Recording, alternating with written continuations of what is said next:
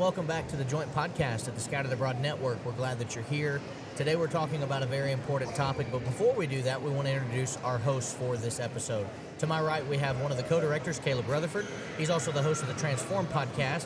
We have to his right, Matt McBrayer, one of the hosts of Father Time, and then to my immediate left, we have Cantrell.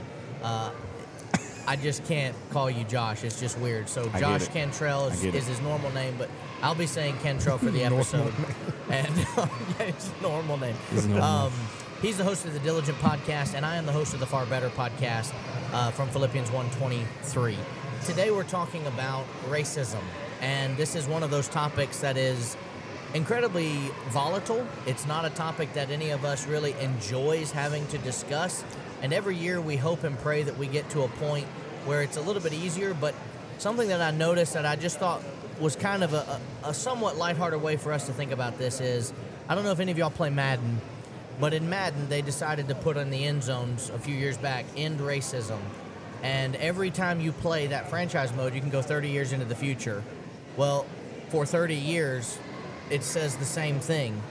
So it's one of those things that was important messaging, but at the same time, it just didn't really hit the way I think they intended, because it's been 30 years, and by the stance of Madden, there's been no change. And so when we talk about racism, we're actually seeking for change to be something that happens. So as we introduce the program today, it's important to ask the question, what is racism really? We know what we're told, but what is racism when we study it from history, when we study it culturally, and when we study it academically? What would we find racism to actually really be? Well, according to Oxford Languages Dictionary, it's prejudice, discrimination, or antagonism by an individual, community, or institution against a person or people on the basis of their membership in a particular racial or ethnic group, typically one that is a minority or marginalized. So I guess when we're talking technically about it, it would be for someone to treat someone in a manner that is unkind or in an inhuman way simply because of their skin color or their ethnical background. And obviously we understand that to be wrong, and I think the majority of decent human beings would also agree that that is wrong. And I think and I'm sure we'll talk more about this, going back towards or going into this episode. But obviously, when we look at individuals, I guess there's a couple ways for us to look at this. Number one, you look at it past the skin color, in that you look at their soul, right? In that they have a soul that was created by God that Jesus died for. But then I think in doing that, you also have to look at their skin, in that you understand that where people have come from, the things that they have had to endure, and the difficulties that they may still face. And I think it would be very unwise and us to be ignorant if we tried to get away from looking at the facts of certain things. So I think there's definitely a lot of things to think about, especially as we talk about this today. Yeah, I think this ends up being a really touchy topic in America right now. If I were to say that racism doesn't exist, that would be pretty foolish. But the media really wants to hone in on this. I've seen some of it in the church, but man, it's just terrible when you see that, because it shouldn't be there at all. But racism, just going back to that definition, is prejudiced, based on a person's skin color is what we really deal with here. But like in other countries, you had things like the different sizes of noses and shapes of noses, where people have said, "Oh, these people, they're not. We don't like this about them." Coming from different areas of the country, you could probably say that there's groups of people that have prejudiced feelings towards other groups of people, and not just your traditional, way of looking at this. I mean, we oftentimes think of, the African American, population kind of a thing here, but there are certain areas of the country where Hispanics are really treated poorly, and there are places where this has been going on for a long time, and I won't get into some of this because it comes up later, but this idea of racism and I guess maybe to answer this, we're all the human race. I know everybody's going to say that, but this is a term that is dedicated, in recent years to this idea of the color of skin. And, it's just a sad thing. It's sad that we have to even talk about it because, we're talking about melanin in a person's skin, really. I mean, really, that's all it is. And it's not, that doesn't determine anything. It doesn't determine a person's brain function at all, and that's what they used to think. I mean, it's just crazy. Anyway. Yeah, for me, a lot of different thoughts. One comes to mind, 1 Samuel, where the Bible there teaches us how man looks on the outside, but God looks on the heart. Right. I think sometimes we put so much emphasis in the way a person looks. I mean, all of us are not the same by any means as far as color of our skin, but we're good friends. We're all best friends. And it's rather unfortunate that sometimes we key in so much on racism, we forget the fact that we're all made in the image of God anyway. Genesis 1:26. Right. And so, whether you're black, white, whatever color you are, when you cut a person, it's still red blood. Yeah. Really doesn't matter. And man, it just sucks. Sometimes when you see people treat people bad because of the color of their skin. I've been in a situation, sadly, where I've been looked at differently just because I'm black. And man, that sucks. Sometimes even in the body and outside the body, but once people get to know you, they see you're really your skin color doesn't define who you are. Where you're from doesn't define who you are. And as we just talk about this, much needed, again, is really sad and unfortunate we even haven't talked about it today. But it's one of those things, it's in front of us. And I think the more we talk about it, the more we bring it to the forefront, the more people have an understanding that it is a problem, but we also can fix it as well. So Yeah, and when we think about the idea of racism itself, it is unfortunate. It stinks quite a bit that we would look at this and have to wonder, why does someone look at someone else as less than? When God created the world, I think one of the best examples, I've often told Cantrell this, Jesus was not a hulked out white man, as sometimes we often see and look at him as, and see all of the things that he's been painted to look like. Jesus was very much a man of color, looked like a man that was not, essentially the way that we would have pictured him growing up because of the way he was painted. And even in some of the media that we see, you can go back through online and throughout the history of the world and see some paintings and some things that are incredibly horrific to have illustrated for your mind. And when we think about how deep the sin of racism is in the history of this world, I think back all the way to Genesis 43, something that had never hit me before. Yeah, but we've talked about that. Yeah, in Genesis 43:27, it starts with, Joseph saying, hey, is your father, really his father too, is your father well? Is he still alive? And he says, yes, he's in good health. He's still alive. They bowed their heads and they go and lift his eyes up, saw his brother Benjamin, his mother's son, and he said, hey, is this your younger brother of whom you spoke to me? And he said, God be gracious to you, my son. And as he goes, his heart yearns for his brother. He makes haste. He sought somewhere to weep, and he goes into his chamber and he wept there, and he washes his face. He comes out and he says, all right, let's serve the bread. And so watch verse 32. They set him a place by himself, and them by themselves, and the Egyptians who ate with him by themselves, because the Egyptians could not eat food with the Hebrews, for that is an abomination to the Egyptians. Now, when you stop and think about that, we have a word for that today, and it's called racism. It's prejudice. It's saying, Hebrews, it's an abomination for me to eat with you. And I think even into the New Testament, where Peter was treating one group of people when no one else was around one way, and then when the people he needed to impress came around, he treated them differently. That's also the idea of prejudice. But I'd never noticed it before until I read Genesis 43, that here is Joseph, the superior for a lot of these individuals, and yet because they know who he is, and they know that he's a Hebrew, even though his brothers don't know, here is Joseph completely separated in a room by himself while his family is eating, however many feet away. And it's all because he can't even be with the Egyptians because of his nationality. because of what he was born as. That is well before the history of our country. It is well before the history of even Jesus' day. And it still shows me that racism was a sin long before America was invented. It's not some new thing like our country tries to sometimes promote. Well, we are the most racist country that has ever been in existence. No, racism is racism is racism. It's not scaled from 1 to 10. If it's done, it's sinful. That's the only way to really describe it.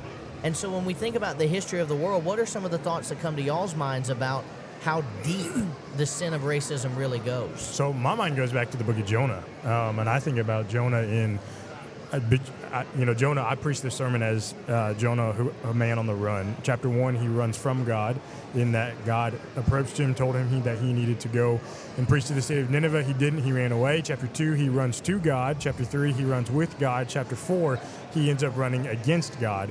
And it's interesting, though, when you think about in Jonah chapter 3, there at the end, there towards the middle of the chapter, he preaches an 8-word sermon, right? He says, 40 days and Nineveh shall be overthrown.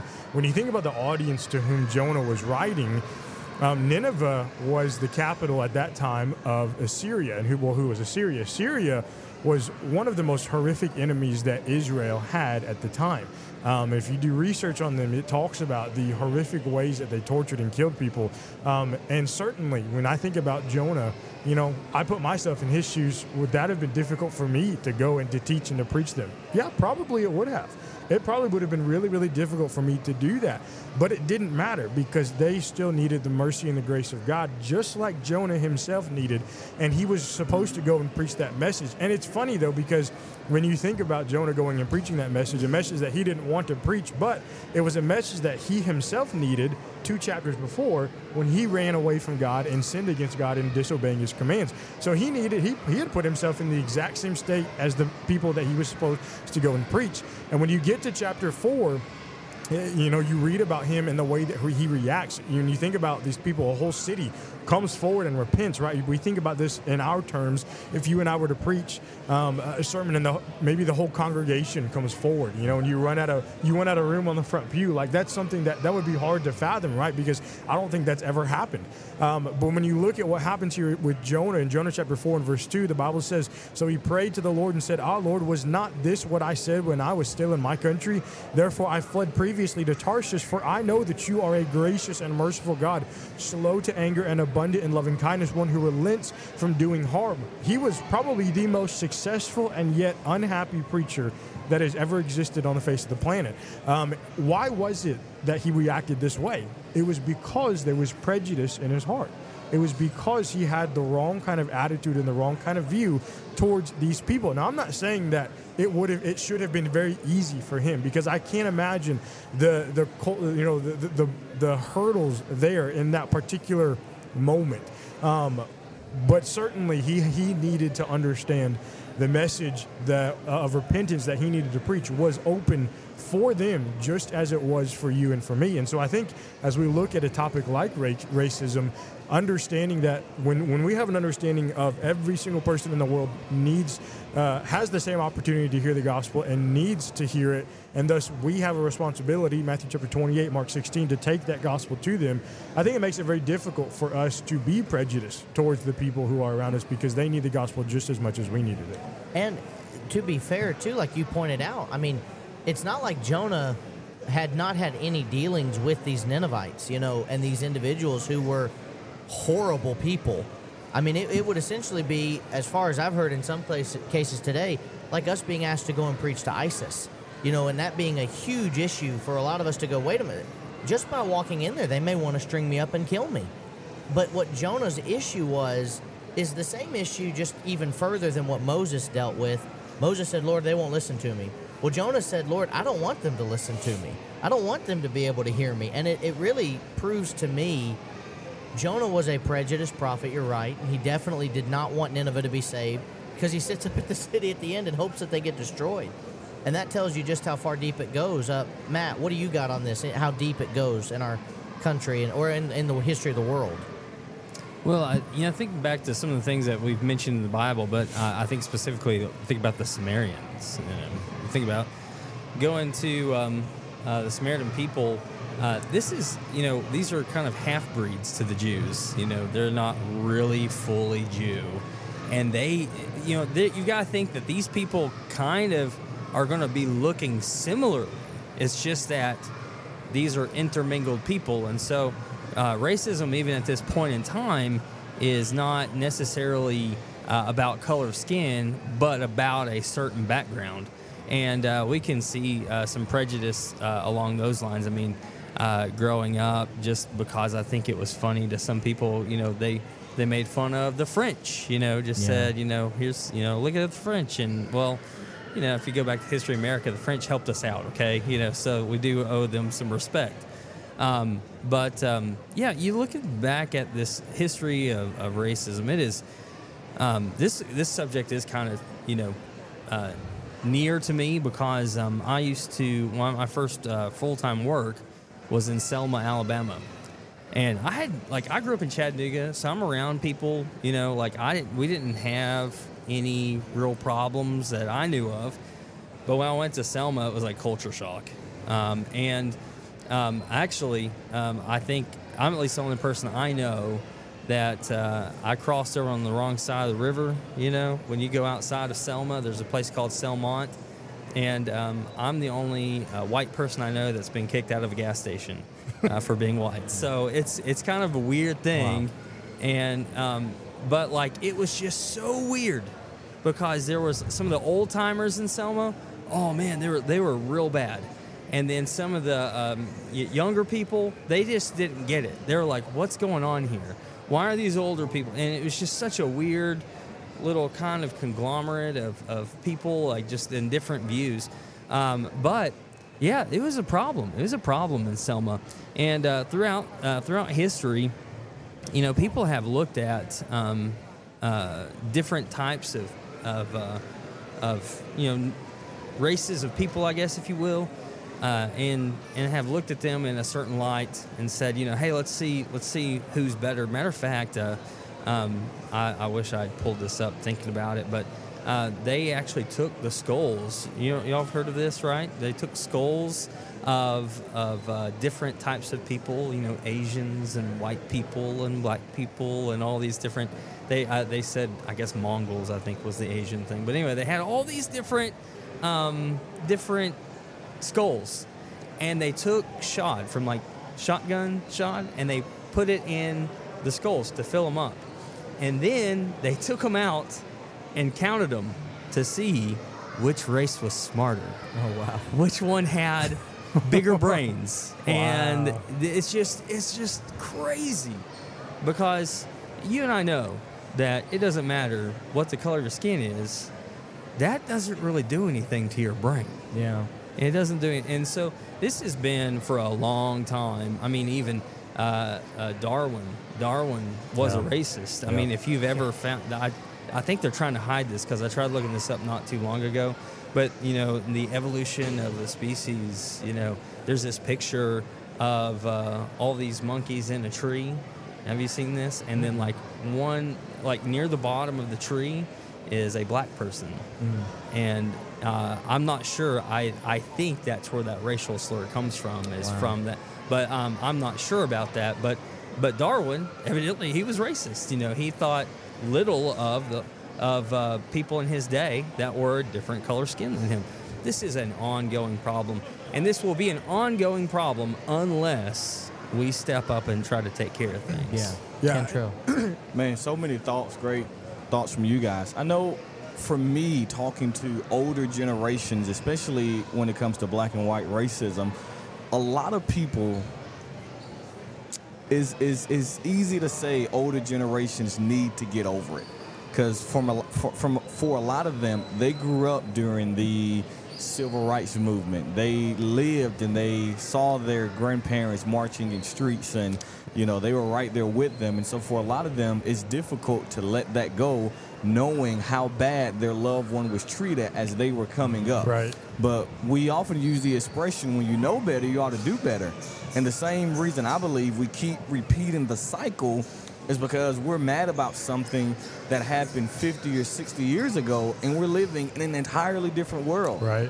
It would be foolish for me to blame a person of a different race for something that happened to my grandparents 50 or 60 years ago. Right. Yeah. Because Like, they weren't alive then. You absolutely. weren't alive then. Yeah. It makes absolutely no sense. Right.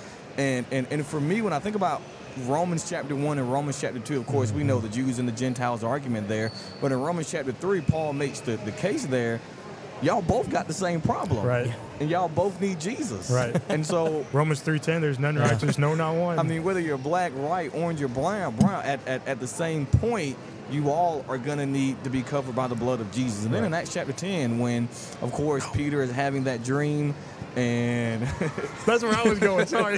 Acts chapter, I just say Acts No, chapter 10. go for it, go Acts for it. chapter 10, Peter there. So all that stuff. But back to the point there.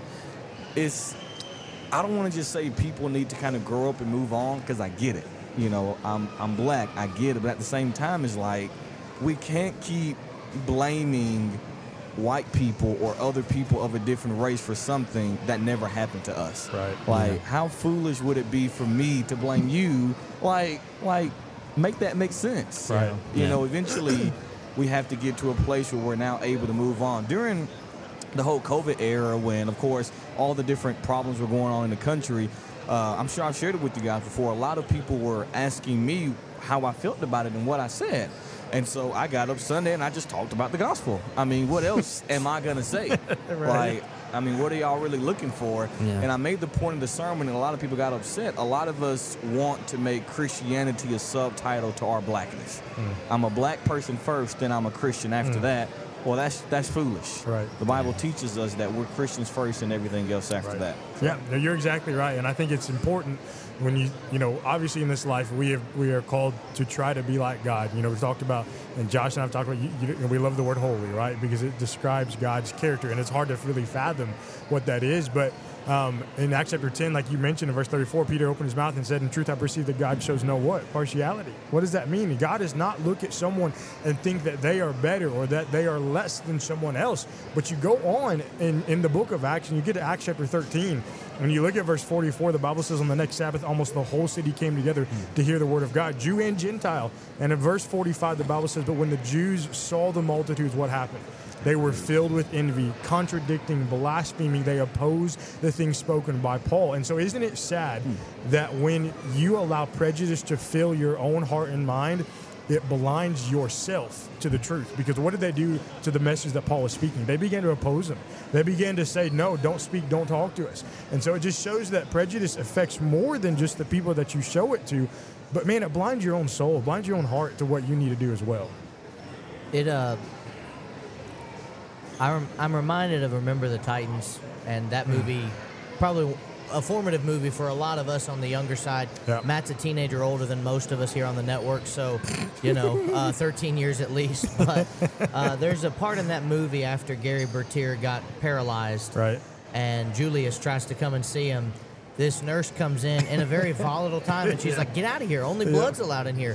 And he says, "Are you blind? That's my brother." That's right. Yep. And that statement still to this day gives me like the little goosies, Yeah. because it showed me as a young boy growing up in a world that was trying to keep a divide going.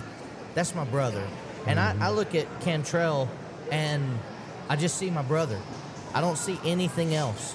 I mean, he and I will talk to each other. We'll call each other and talk about different things going on. And I'll ask him, I'll say, what about this verse for this subject on racism? And what about that? Like he said earlier, I called him up after I read that in Genesis 43, and I said, "Man, have you ever heard this?" Because it blew my mind, and I love the perspective, but it doesn't define him. Right. It doesn't define me. It doesn't define you. It's not supposed to define us.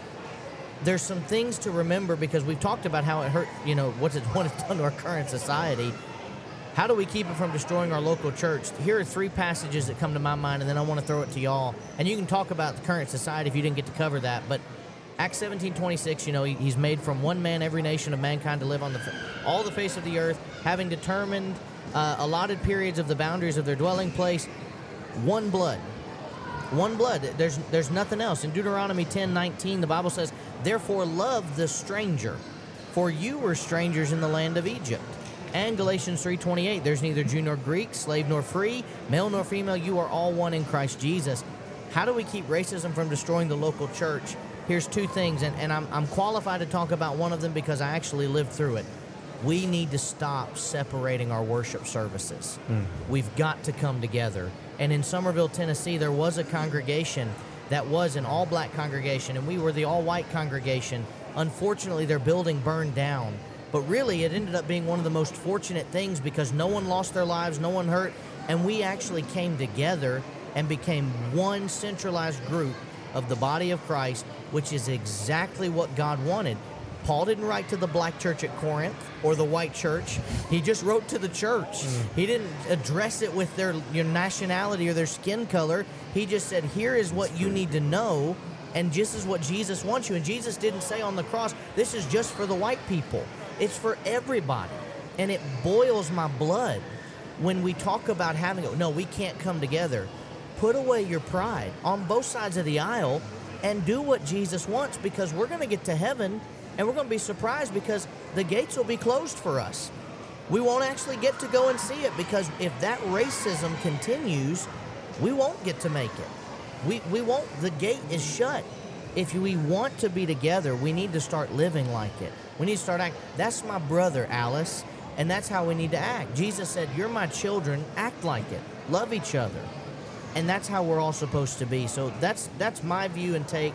We've got to stop being separated. We need to start being united, and we need to see the soul that they are and that every one of us are. Just see your brother or your sister. I think we've got to swallow pride. We've got to swallow egos. We've got to swallow any kind of attitude that would help foster an environment of prejudice or any kind of separation, Michael, like you were talking about. And if we would just simply remember to try to take on the mindset that God had, in that when he created this world, he understood that his creation was going to sin, but they were going to need a sacrifice. And in John chapter 3 and verse 16, the Bible says that God so loved who? The world, that he gave his only begotten Son. 1 Timothy 2:4, who desires all men to be saved and to come to a knowledge of the truth. 2 Peter 3 and verse 9, the Lord is not slack concerning his promise, but is long-suffering toward us, not willing that any should perish, but that all should come to repentance. And so just remembering that Jesus Christ, and this would help us in every aspect of our lives, if we would just simply remember that just as much as Christ died for us, he has died for every single person in this world. When you think about it from that perspective, there is no prejudice. There's no room for any kind of prejudice whatsoever. Absolutely. So, funny thing is that whenever I was living in Selma, there was my father-in-law actually worked in Selma about 20 years prior to that, and there was a quote-unquote black congregation in Selma, and the congregation where I was, it was, we were supposed to be mixed, but we had, we had maybe a few black people there, but there was one congregation that was the white congregation, and so my father-in-law said that some people were coming in and they were black, and then he was like, oh yeah, hey, come on, they're visitors, and he went in to do something, and he came back, and one of the elders had sent them away to the black congregation. Now, fast forward 20 years, I had a similar instance with that same congregation where there was a street preacher that was black and was preaching on the corner right there, and he hid around the corner and called 911 on the guy because he just didn't want that guy there. But I'll tell you what, in this, I've always remembered this, and I'm actually glad that I get to bring this up. But in Galatians chapter 3, I remember going and preaching for that congregation in Selma one time, and I remember going to Galatians chapter 3, looking at verse 26 through 29, but specifically look at verse 28. It says, there is neither Jew nor Greek, there is neither slave nor free, there's neither male nor female, for you are all one in Christ Jesus. We are all one in Christ. And it starts off by saying, look, you've been baptized in Christ, you've put on Christ. We're all supposed to be one body. There's not many bodies here of Christ. There's just one body, Ephesians 1. We've got one body here, and so because of that, and the body is the church, so that's Ephesians 1 and Ephesians 4 and verse 4. But listen, we're all one in Christ Jesus. It shouldn't matter. It doesn't matter what our skin color is. Doesn't matter if we're male or female. We are all valuable to Christ. Great stuff, man. I know what Michael said. For me, with the mixed congregations, they work. I think sometimes people think they don't work. For me, being at Avondale, we have 3 white elders and 2 black, and you would never know. I mean, they work together, the membership, everybody works together, everybody loves each other, everybody gets along. It's like God knew what he was doing. Absolutely. Huh? You know? Absolutely. For me, a verse that comes to mind is Ephesians 2. Of course, Paul goes and for verse 1 to verse number 10, just talking about a bunch of things. And then when Paul gets to that section there, talking about how the middle wall of partition between Jew and Gentile has been torn down, I mean, God has done everything to make us one, and some people are determined to make us two. Yep. And they're wrong. Yeah. I can remember when I was a preaching student, I went to preach for a congregation. Won't tell you where. And when I got in there, they looked at me funny. They said they were waiting on the preaching student. I said that was me, and they had no idea I was black. And my dad went with me and my younger brother, and man, it was just terrible. And when we left, we got in the car, and man, it was a long, quiet ride back home. And I can remember just thinking to myself, that's why we need to preach the gospel for places like that. Yep. Just, real sad experience. But, kind of circling it back to what we've all said here.